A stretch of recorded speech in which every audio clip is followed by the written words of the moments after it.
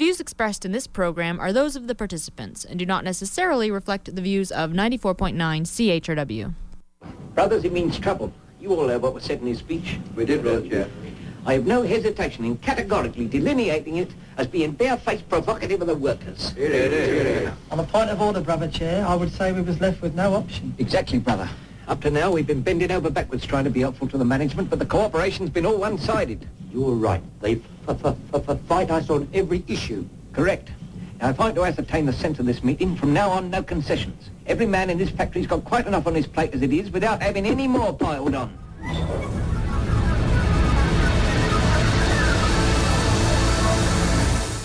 Good morning, London. It's Thursday, November 26, 2009. I'm Bob Metz, and this is Just Right on CHRW 94.9 FM, where we will be with you from now till noon. No, not right wing, just right. Fade into color, and color into black and white. Under the bedclothes, everything will be alright. And no, Robert Vaughn is not with us today as he has gone on strike and will be forced back to the show next week by forced arbitration, which will be part of our subject today. 519-661-3600 is a number you can call if you want to join in on the conversation. But I'm not alone in the studio today. I have two guests with me. One, a person who's been here before, and one who's new to the show. And David Aldred from the Forest City Institute. How are you? Not too bad, Bob. How are you? And Andrew Lawton, also from the Forest City Institute. How are you? This is your first appearance on the show. On this show, yes. Yes, although you're not new to the station either, I don't believe. We've been on other shows together on the station as well. Well, our subject today is going to be basically civic governance, the next municipal election, and all the various issues that are tax-related. But before we begin, I think, if people haven't heard about your group, the Forest City Institute, you might want to give us a little, dry run of what the purpose of the group is. Who wants to take that one? I'll take that one. Go ahead. The Forest City Institute is a municipal-level think tank, for lack of a better term, just examining, I like that. Yeah. Examining the issues of civic governance in terms of spending, free speech, anything that affects Londoners, and even beyond that. Any city in Canada usually shares the same concerns. So we examine those issues and propose alternative solutions to them. The spending and free speech is not a normal thing you hear in the agenda of a municipal type of an organization. Is there a reason for that being included in there? I guess one of the major reasons that the free speech thing got brought in is because our group proposes liberty through fiscal responsibility. But as you know, Bob, liberty has many different facets there. So free speech, as something that is sometimes diminished in Canada, was an issue that we had to jump on and stand up for. Now, are you just a think tank, or are you also into the action end of things politically? We're a little bit of everything, I think. We host events like one that we're going to be talking about on the show hopefully today. We've hosted speakers, we've hosted rallies, we've hosted a miniature policy forums. So I think we try and take any angle we can at the issues to improve them. What event is that you're talking about? That one I know about yet? That was the SOS rally, the Stop Overspending, and that was a rally we had back in October, and it was just an opportunity for citizens of London to come out and say stop and tell City Council to stop spending their money inappropriately. Well, our listeners will be hearing some clips from that rally. I got these clips straight off of my video camera, so you'll have to bear with the sound quality, but it came out pretty good, actually. And I was most impressed by some of the things that were said by Kathy Shadle, who, of course, has been a guest on this show. And we will certainly find out why she is as controversial as she is when we hear her clips later on. Just again with your group, I was just wondering, I know that you've been organizing and looking for people to run in municipal elections.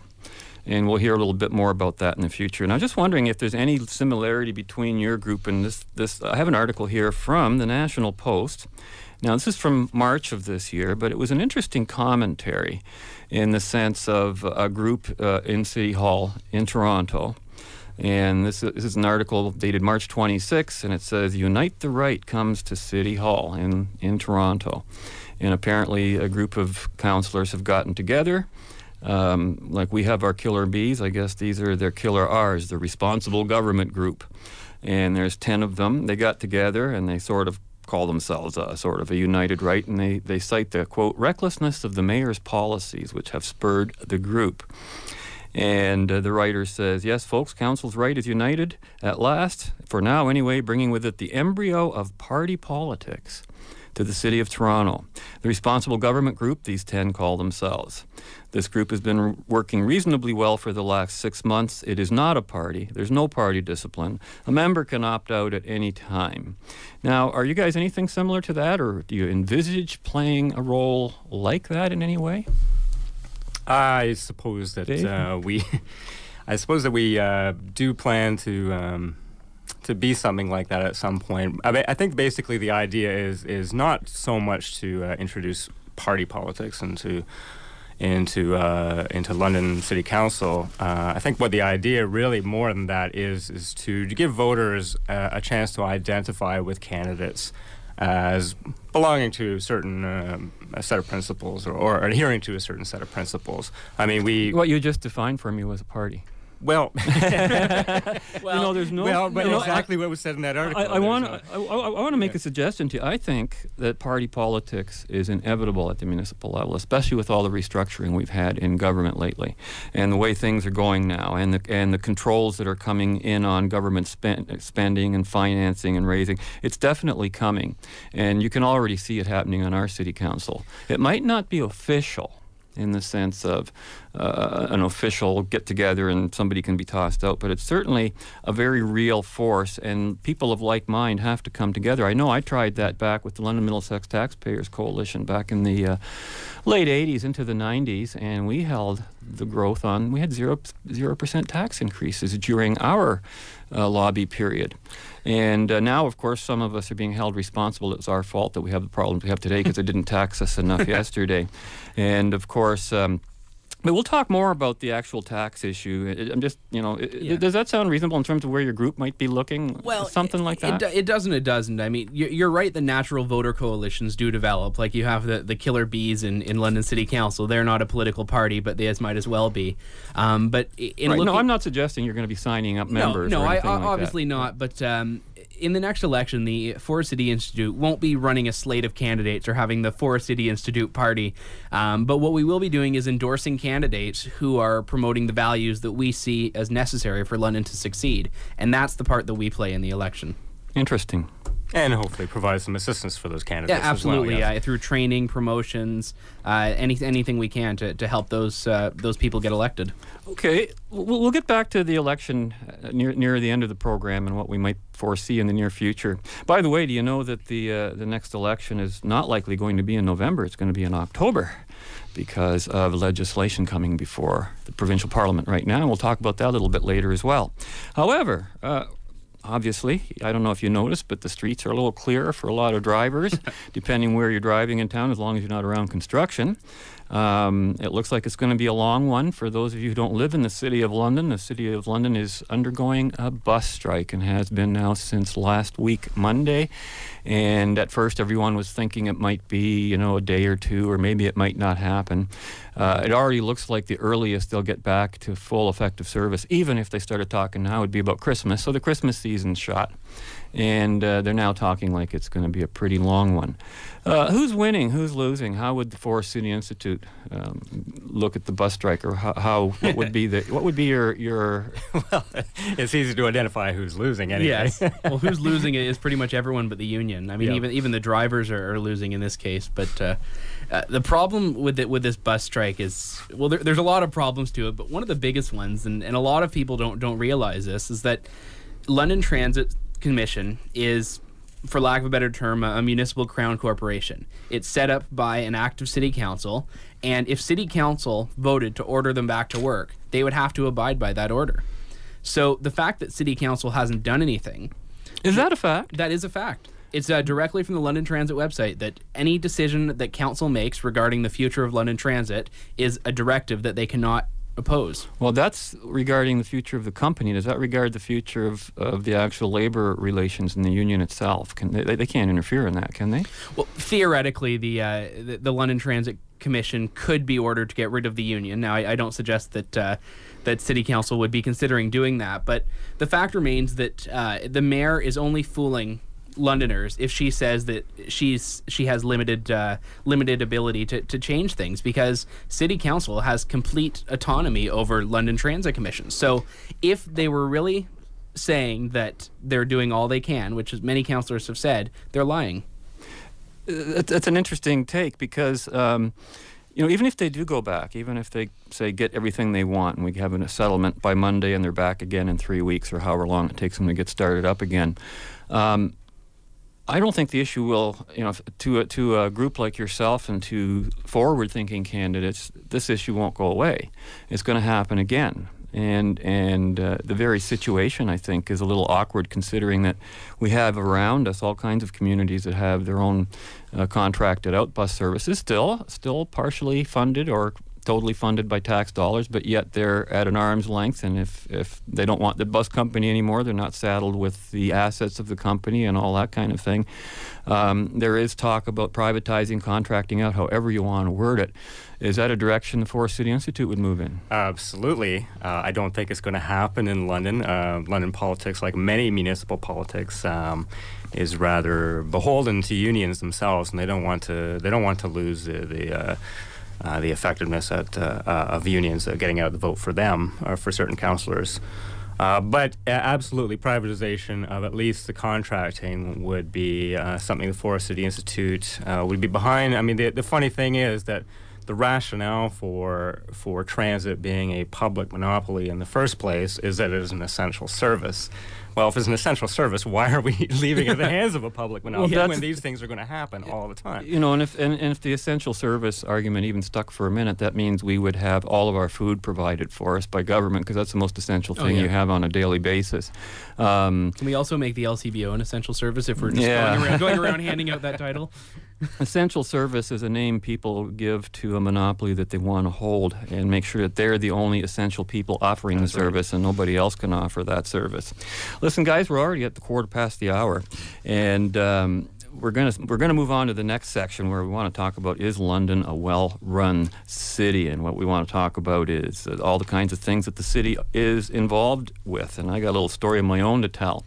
But the first thing we're going to hear before or during this quick break, we're going to have a little smile with a little skit from Yes Minister talking about local government and its impact on senior levels of government. Really funny. I had a conversation with a mutual friend of mine who was looking at, he said, Bob, you can't believe how corrupt government is at the federal level. I said, the federal level? I said, I'm preparing for a show tomorrow about the municipal level. I think they got you beat 10-1. And sure enough, I find this clip, and guess what they say in that? Pretty well the same thing that I was just saying to my friend. And then on the other side, we're going to hear a clip from A Channel, Monday Night's News, where we hear Paul Van Meerbergen, get in a little trouble with his let the meat cake argument he had about the sewer and water rates going up, and various other municipal issues. We'll be back right after this break. I do want to be quite clear about this, Humphrey. I would never have given you local government if I thought you were going to let Hacker do anything about it. Well, I'm sure he won't be able to. Nobody else has. That's not the point, Humphrey. We've found in the past that all local government reforms rebound on us. Whenever anybody finds a way of saving money or cutting staff in local government, you find it works for Whitehall just as well. Yes, but local government is extravagant, overstaffed and incompetent, whereas we... Exactly so.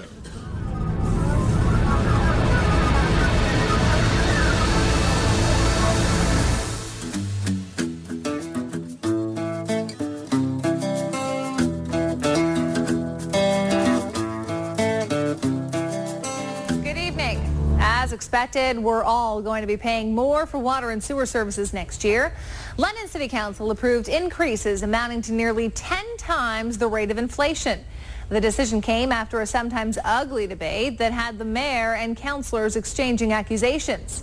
Brian Bicknell joins us live to explain. Brian. Well, Terry, it's not whether we're going to be paying more for water, it's how much more. And in this case, it was a difference of $10 a year that had councillors divided. But in my view, and this is a Democratic chamber, in my view, that is a let them eat cake attitude. No, it isn't. It is. It's offensive. No, it's not offensive. It's reality. How Councilor Member, I'm not here to argue with you. I'm telling you yeah, listen to me then. Listen to me. I'm the chair. You're out of order. You might not realize it from watching this exchange, but Councillor Paul Van Meerbergen and Mayor Anne-Marie DeSico-Best are actually on the same side on this issue.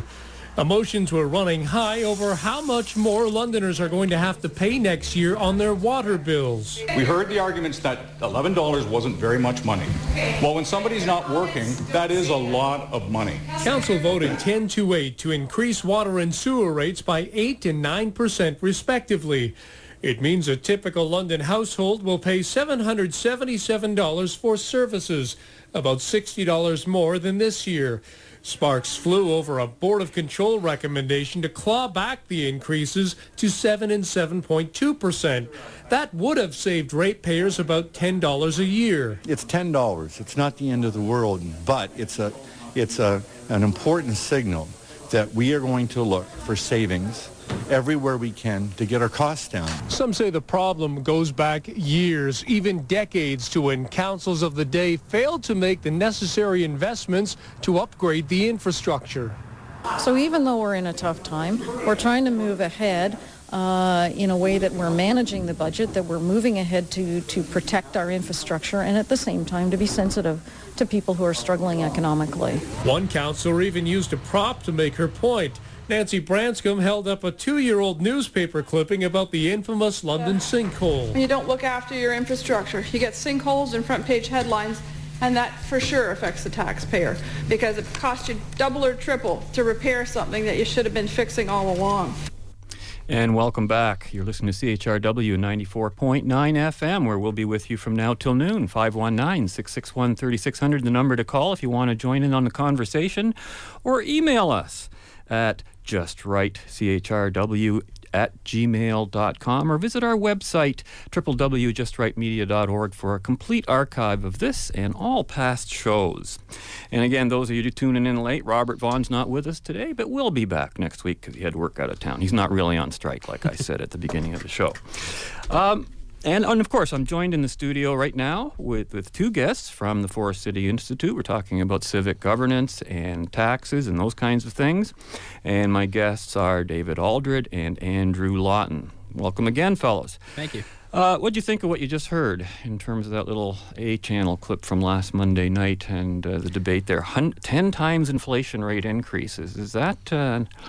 that's not the first increase, I think, this year either, is it? It's unfortunate and it's scary, but the worst part of it is that it's not surprising at all. No, in fact, I was typically at council as far as I could tell. Yeah, I mean, that's actually a good bargain for us then. Well, are you saying we got a good bargain? No, not at all. I'm just saying compared to some of the other increases we see, that number is not out of place there. I mean, you have London getting 121% more funding than... per capita than other cities of similar size in Canada. Yet, as a result... What does that mean, 121% more than... Well, we're getting more money from in transfers from the federal and provincial governments. Oh, in transfer payments. Yes. Okay. However, we're also spending a lot more than other ones and being taxed a lot more than other cities. So and still not keeping up. No. Okay. Londoners are not... they're paying for what they get, but they're not getting what they pay for. Isn't it a fact that there isn't a municipality in the country that operates under its own budget with its own money and its own tax base? Is there any municipality that exists anywhere in North America that isn't federally, provincially, state funded? If you're talking about the state, maybe in Alberta, but even then, I don't have any numbers. I suspect some small rural cities. There's a small city in Indiana that has been getting some news for actually lowering taxes and lowering spending, but that's certainly not the norm. If you ask the question whether London is well run, I guess the answer depends on whether you're asking the question as an absolute or relative, or whether you're reading the London Free Press. Yes. That's right. Well, here it says, in that case, we have our answer. I've got it right here, July 17th, London Free Press headline: City well run, study finds. And London is one of the top 10 best run cities in Canada, according to Maclean's magazine, and they covered that one there. Interesting here, it's another headline on the Londoner, and this is October 14th. And what made London one of the best run cities? And you see headlines like that. Londoners are reading this stuff and thinking, wow, if this is a good run, well run city, what are the other ones like?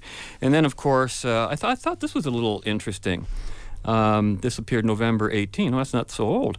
Larger cities, 1 in 4 residents aren't that happy with their municipal government, a poll suggests. And interesting, it says that quality of life praised, not so with local government, and confidence in government is all down to a pretty low percentage.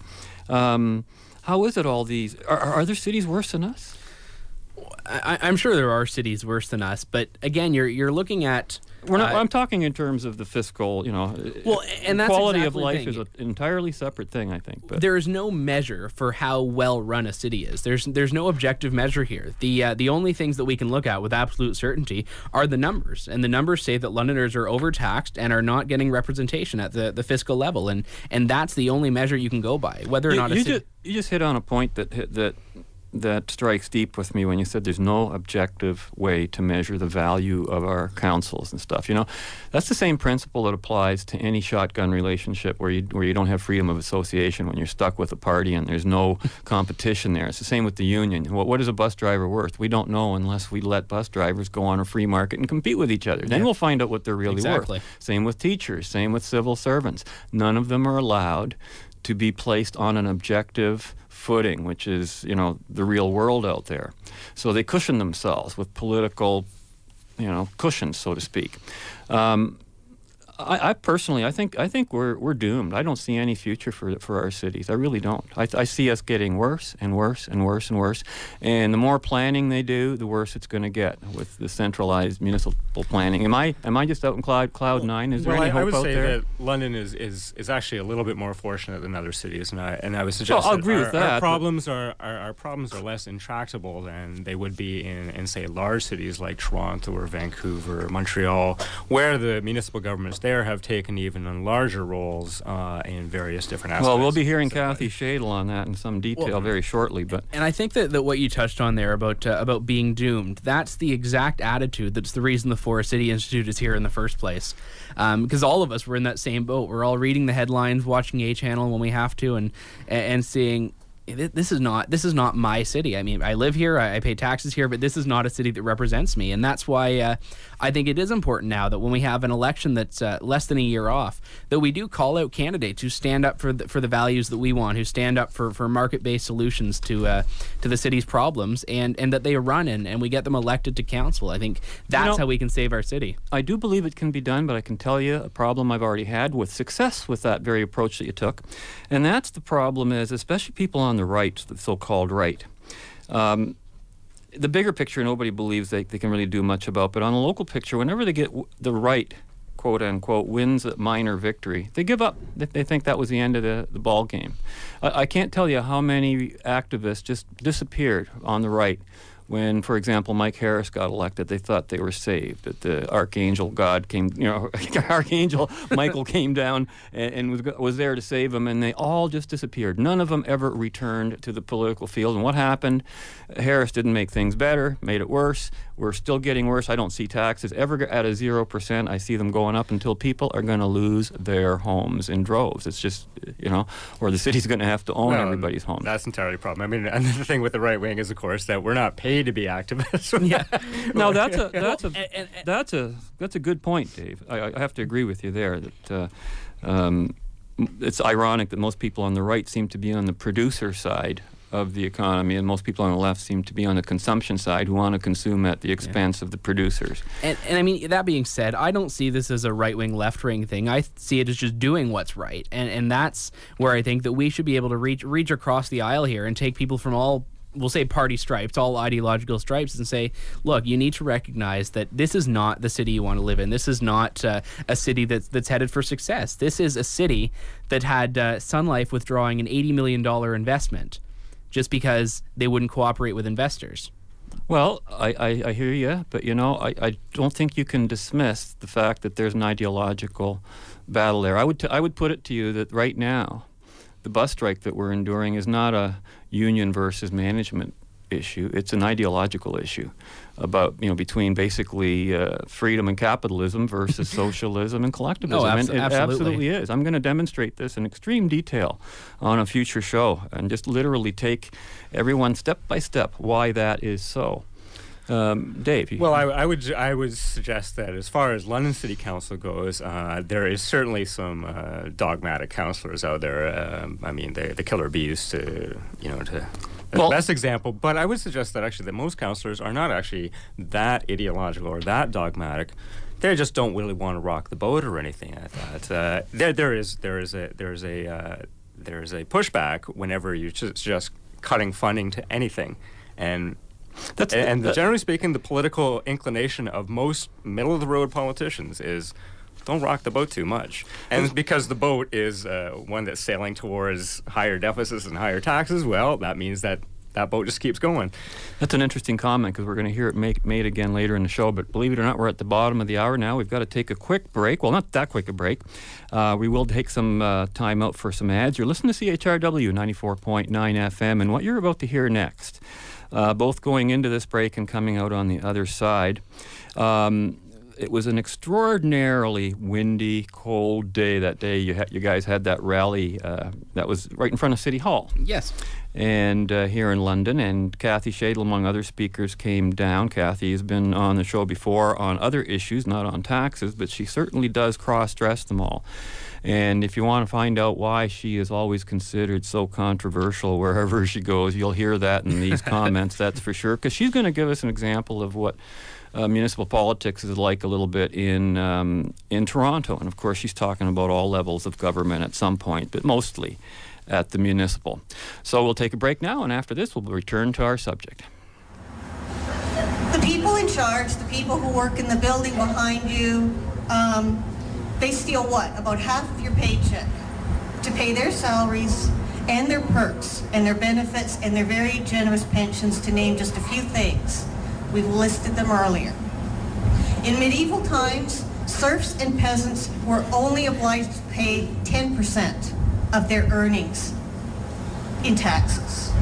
Some of you are actually paying 4 or 5 times more than a peasant in the Middle Ages to people who claim to be representing you. But I don't think they're doing a very good job.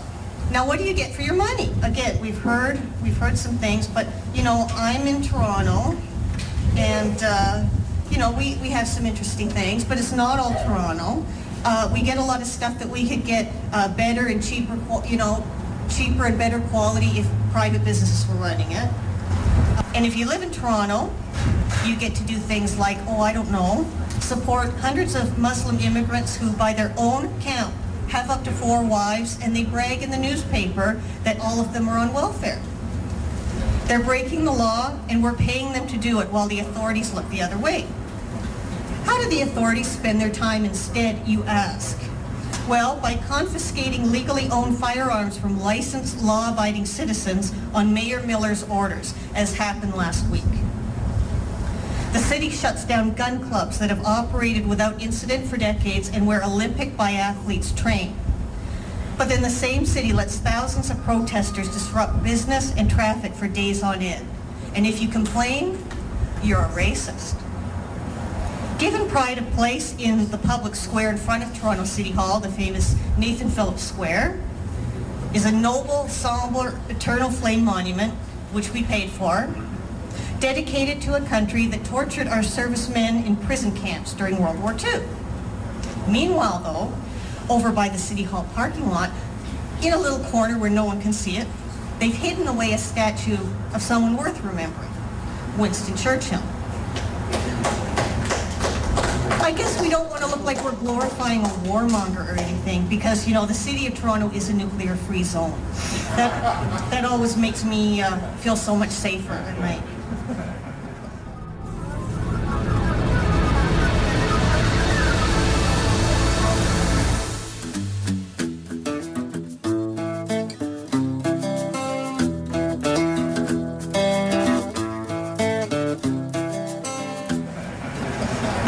So to get ready for this speech, I forced myself to go to the City of Toronto website, which I never visit, and spend as long as I could there.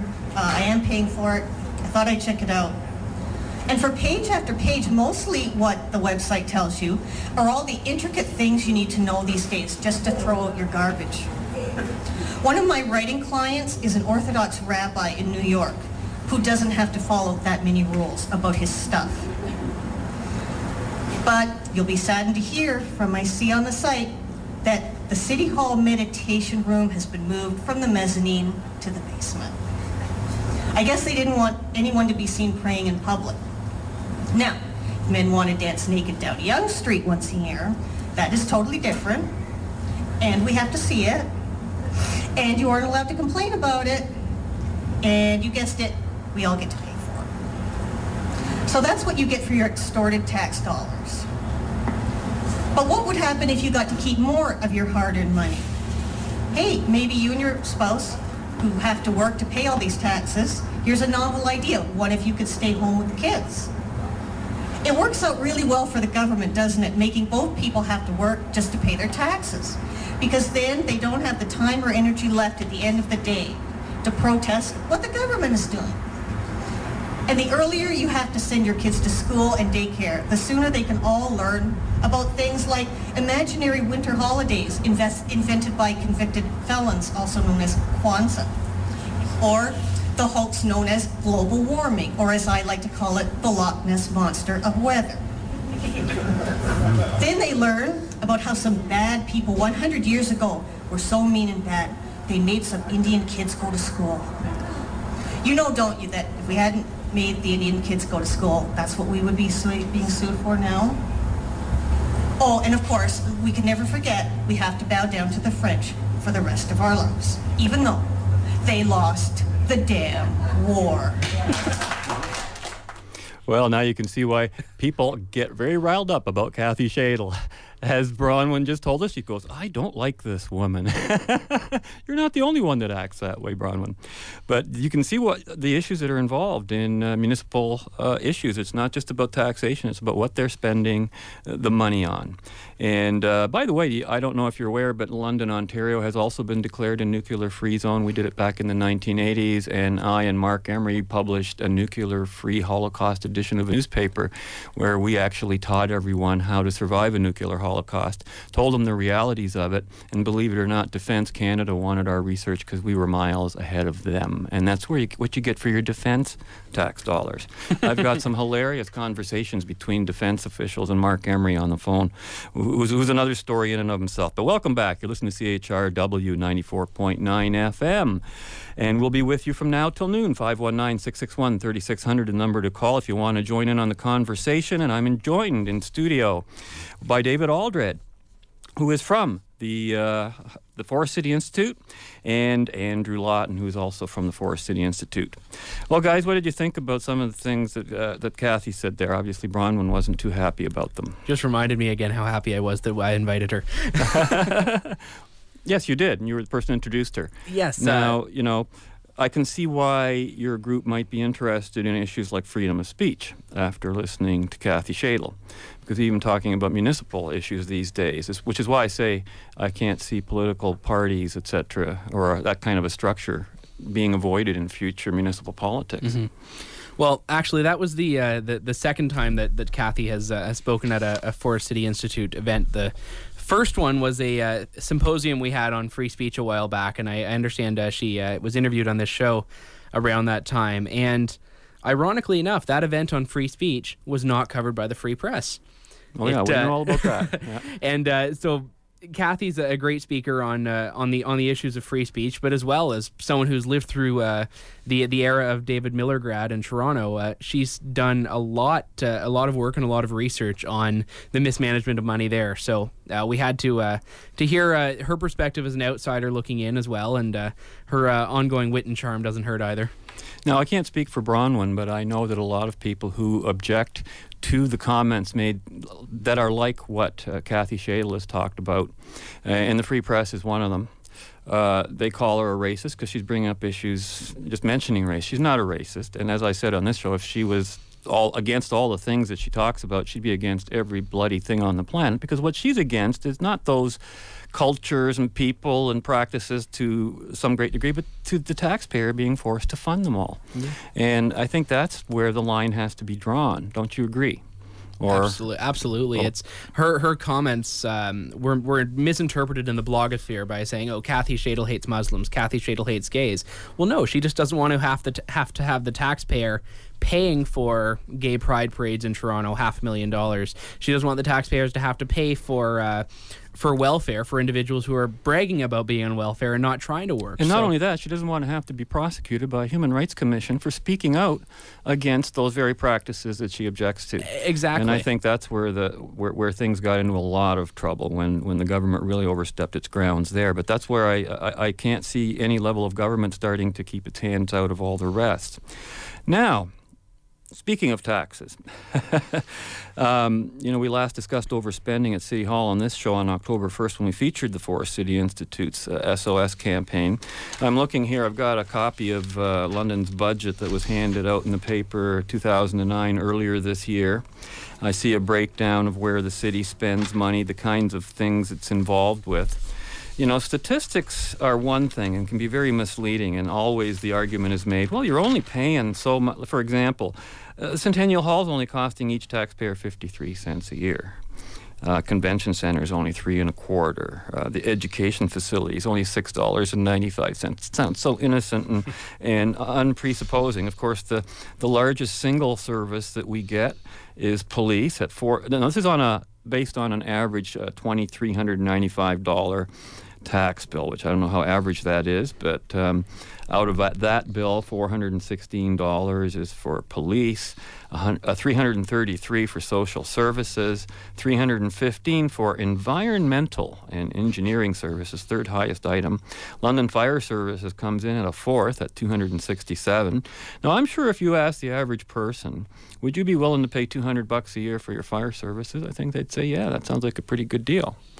And yet, that's not how our taxes feel. What's going on? Where's all the money going?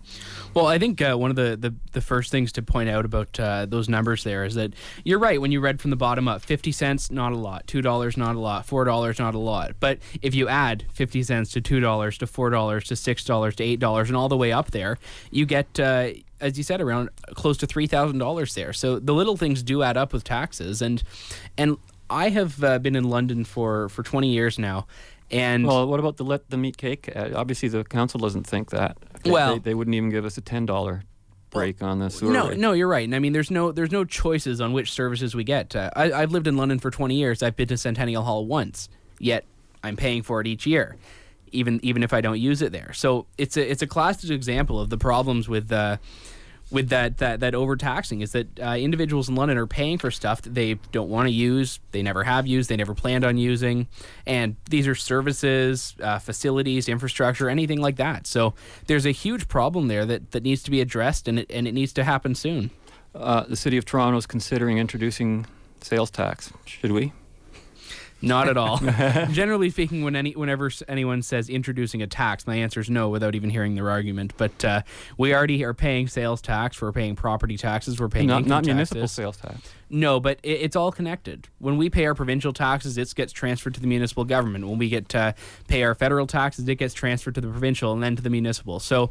Well, we're getting the HST as well. The argument has always been, especially for those on the right, that consumption taxes are generally better than production and property taxes. I agree with you completely. Consumption taxes are better, provided you eliminate income taxes and property taxes. Sales tax for municipalities would be fantastic if we got rid of the property tax. I would love it. In the United States, the fair tax is the big one they're debating there. So, I mean, I think that I agree completely that a consumption tax is definitely better, but you have to get rid of the other ones first. It was funny in preparing for the show. When I prepare for shows, I get around to organizing my newspaper clippings and stuff. And I took my London municipal file, which I just toss stuff into, just pile until I have to organize them. So I organize them in the 12 subject areas to give you an idea, just in subject areas, what the city's involved with. And here were the piles I created, separate folders for each one, just clippings and tons of articles. The biggest one was municipal planning and visions for the future. We'll talk about that shortly. The other one was governance committees, and of course we no longer have a board of control. The next election is going to be a little different without a board of control. Taxes, spending, and budgets. Not exactly a big one. Infrastructure, roads, services, police, fire, waste removal, snow removal, lighting. Social services, including welfare, subsidized housing, accessibility of handicapped, libraries. They're into energy. They're into hydro. Transit, bus, taxis. They got a monopoly going and regulate rates. They have special traffic. They're trying to regulate cars. They're into recreation and entertainment in a big, big way. They regulate the market, private housing, landlord licensing, development charges that we see everyone facing. And then, of course, there's a whole green environment movement, mostly consisting of bans from idling to bottled water and all sorts of anti-capitalistic stuff. And then finally, there's politics, elections, and personalities, which is a subject we're going to be talking about next after this break, because at this point, we're going to have to take a quick break. And when we come back, we're going to look at what is the future. But this next clip you're going to hear is also from the SOS tax protest, but it's not Kathy Shadle. This is just Tim Hodges, who, by the way, gave a terrific speech there. Too bad I couldn't play the whole thing. He was dressed to the hilt and just gave a wonderful presentation. But I think he's also, this is from a London perspective, of course, he put a little bit of your agenda into his speech and what maybe people in London could do if they want to do something about all these high taxes. And we'll be back right after this. Thank you, Andrew. I was speaking to a city councilor a few years ago. I won't mention this councilor's name, and I promised them anonymity if they told me the truth.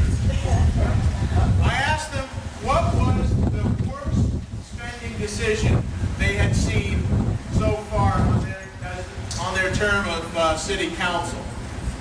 They told me about the decorative dam at Springbank Park. The only purpose of this dam is to raise the water level slightly so that canoeists can paddle up and down the river. Now, $10 million just for a special interest group. So what can we do about silly spending decisions such as this?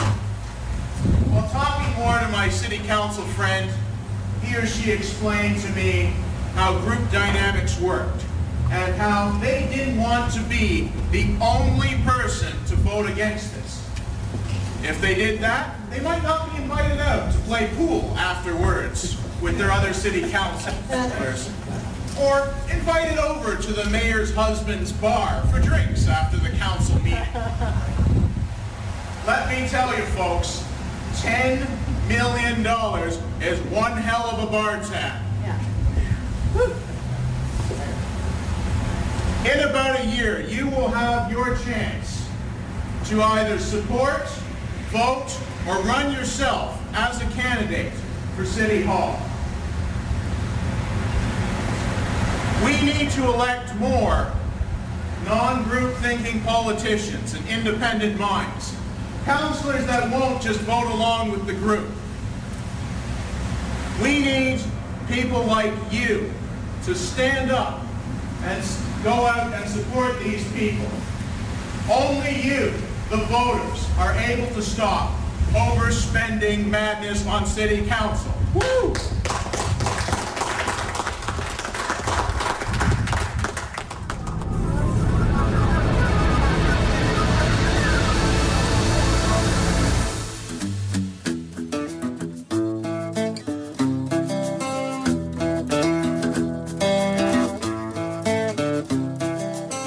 I see here that you both have just arrived in San Francisco. Do you have any jobs lined up?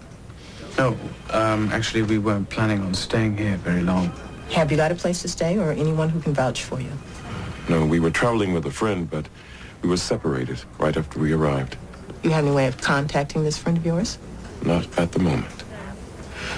Well, in that case, I'm afraid you're going to have to stay here in the sanctuary for the time being. You mean we can't leave? It's for your own safety. Really? And it's the law. What about jobs? How are we supposed to find a place to work? And somewhere to live if we are stuck in here? Well, one of the services we provide is job placement. And how long does that usually take? I wish I could give you a definite answer, but jobs are hard to come by right now. What with the economy and all. My advice is to be patient. In the meantime, take these. They're your ration cards. Of Deep Space Nine that was actually aired, 20 years ago. Sounds like the cities of today that we might end up having, because all the services they offer us, and things just get worse and worse. And of course, rationing is the order of the day. I think those writers knew something.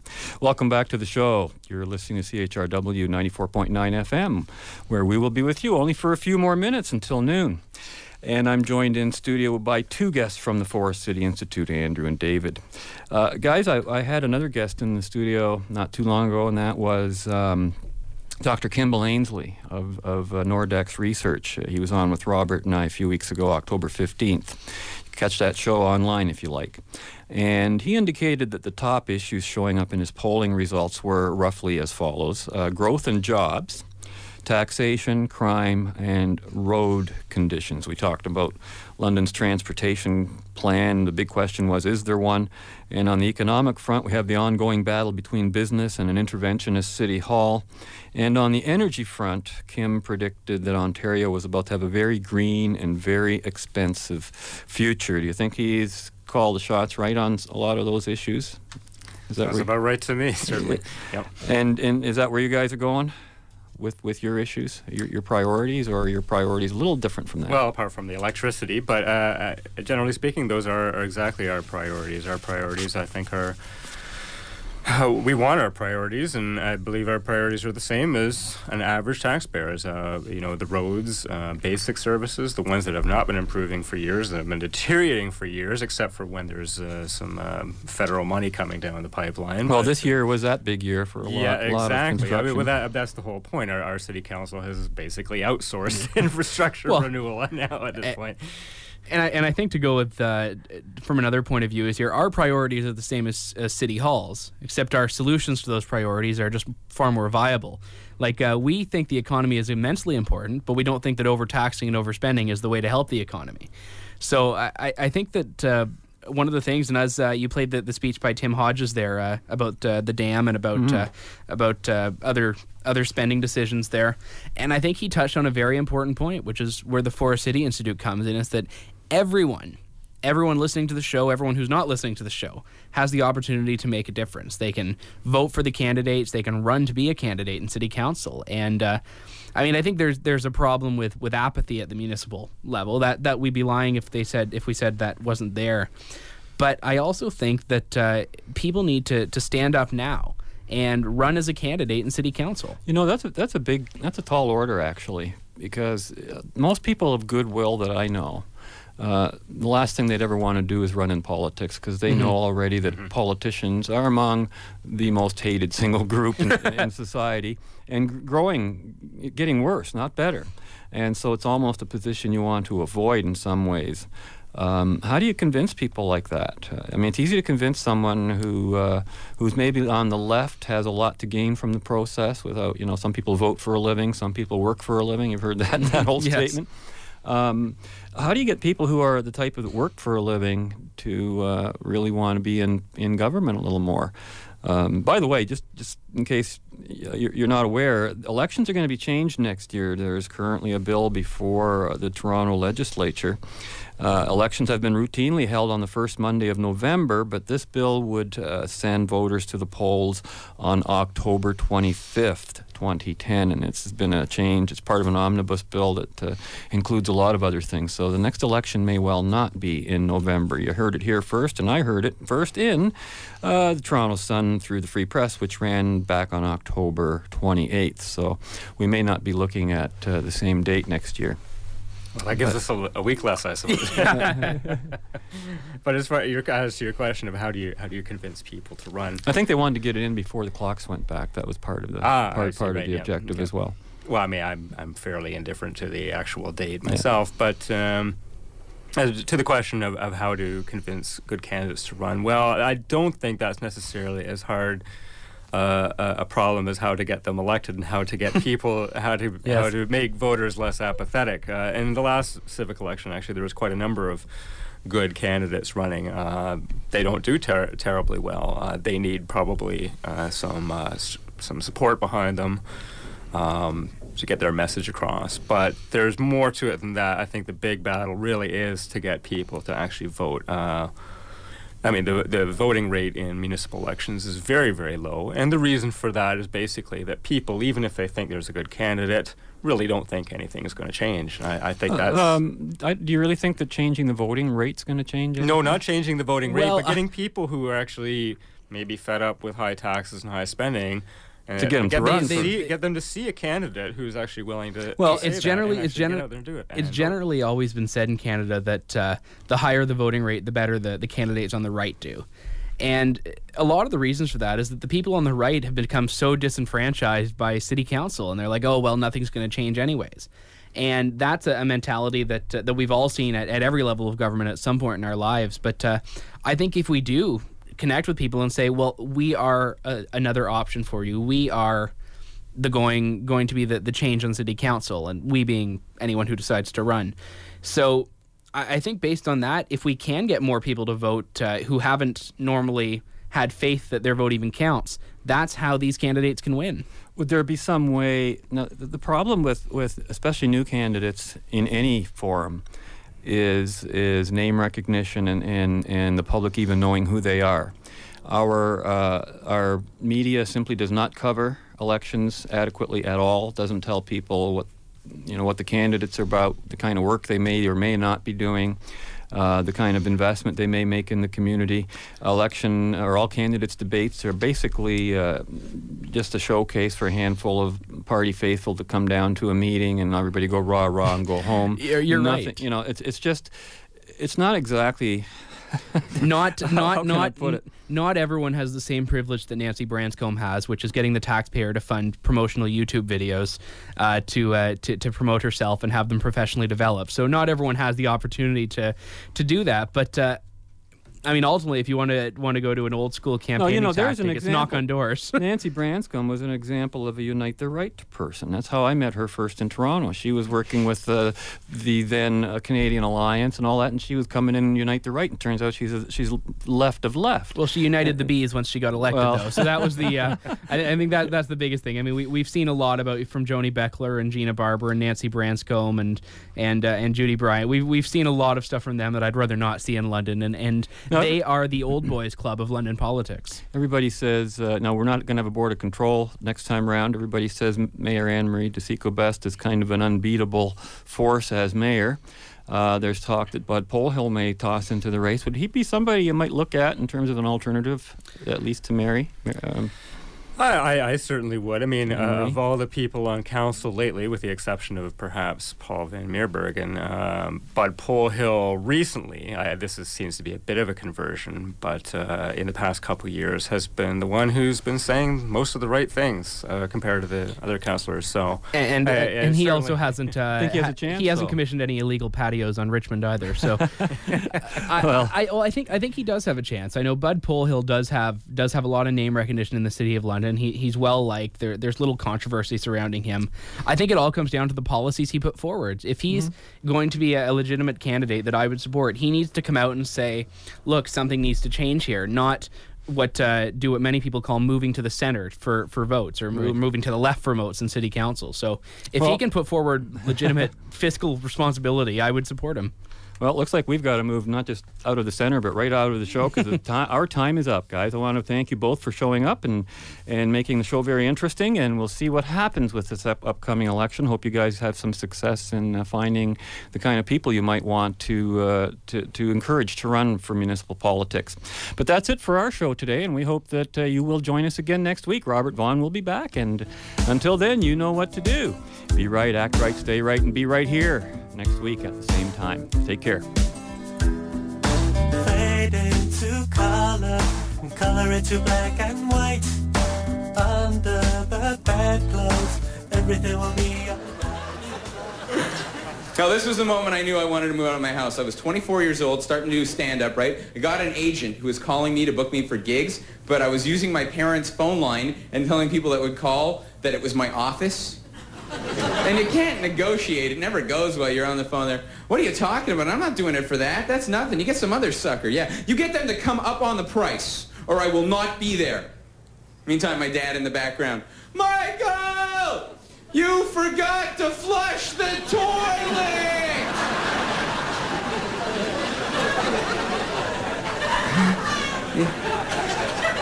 Yeah, $5 is fine. Yeah. Yes, I am a big loser. Yeah.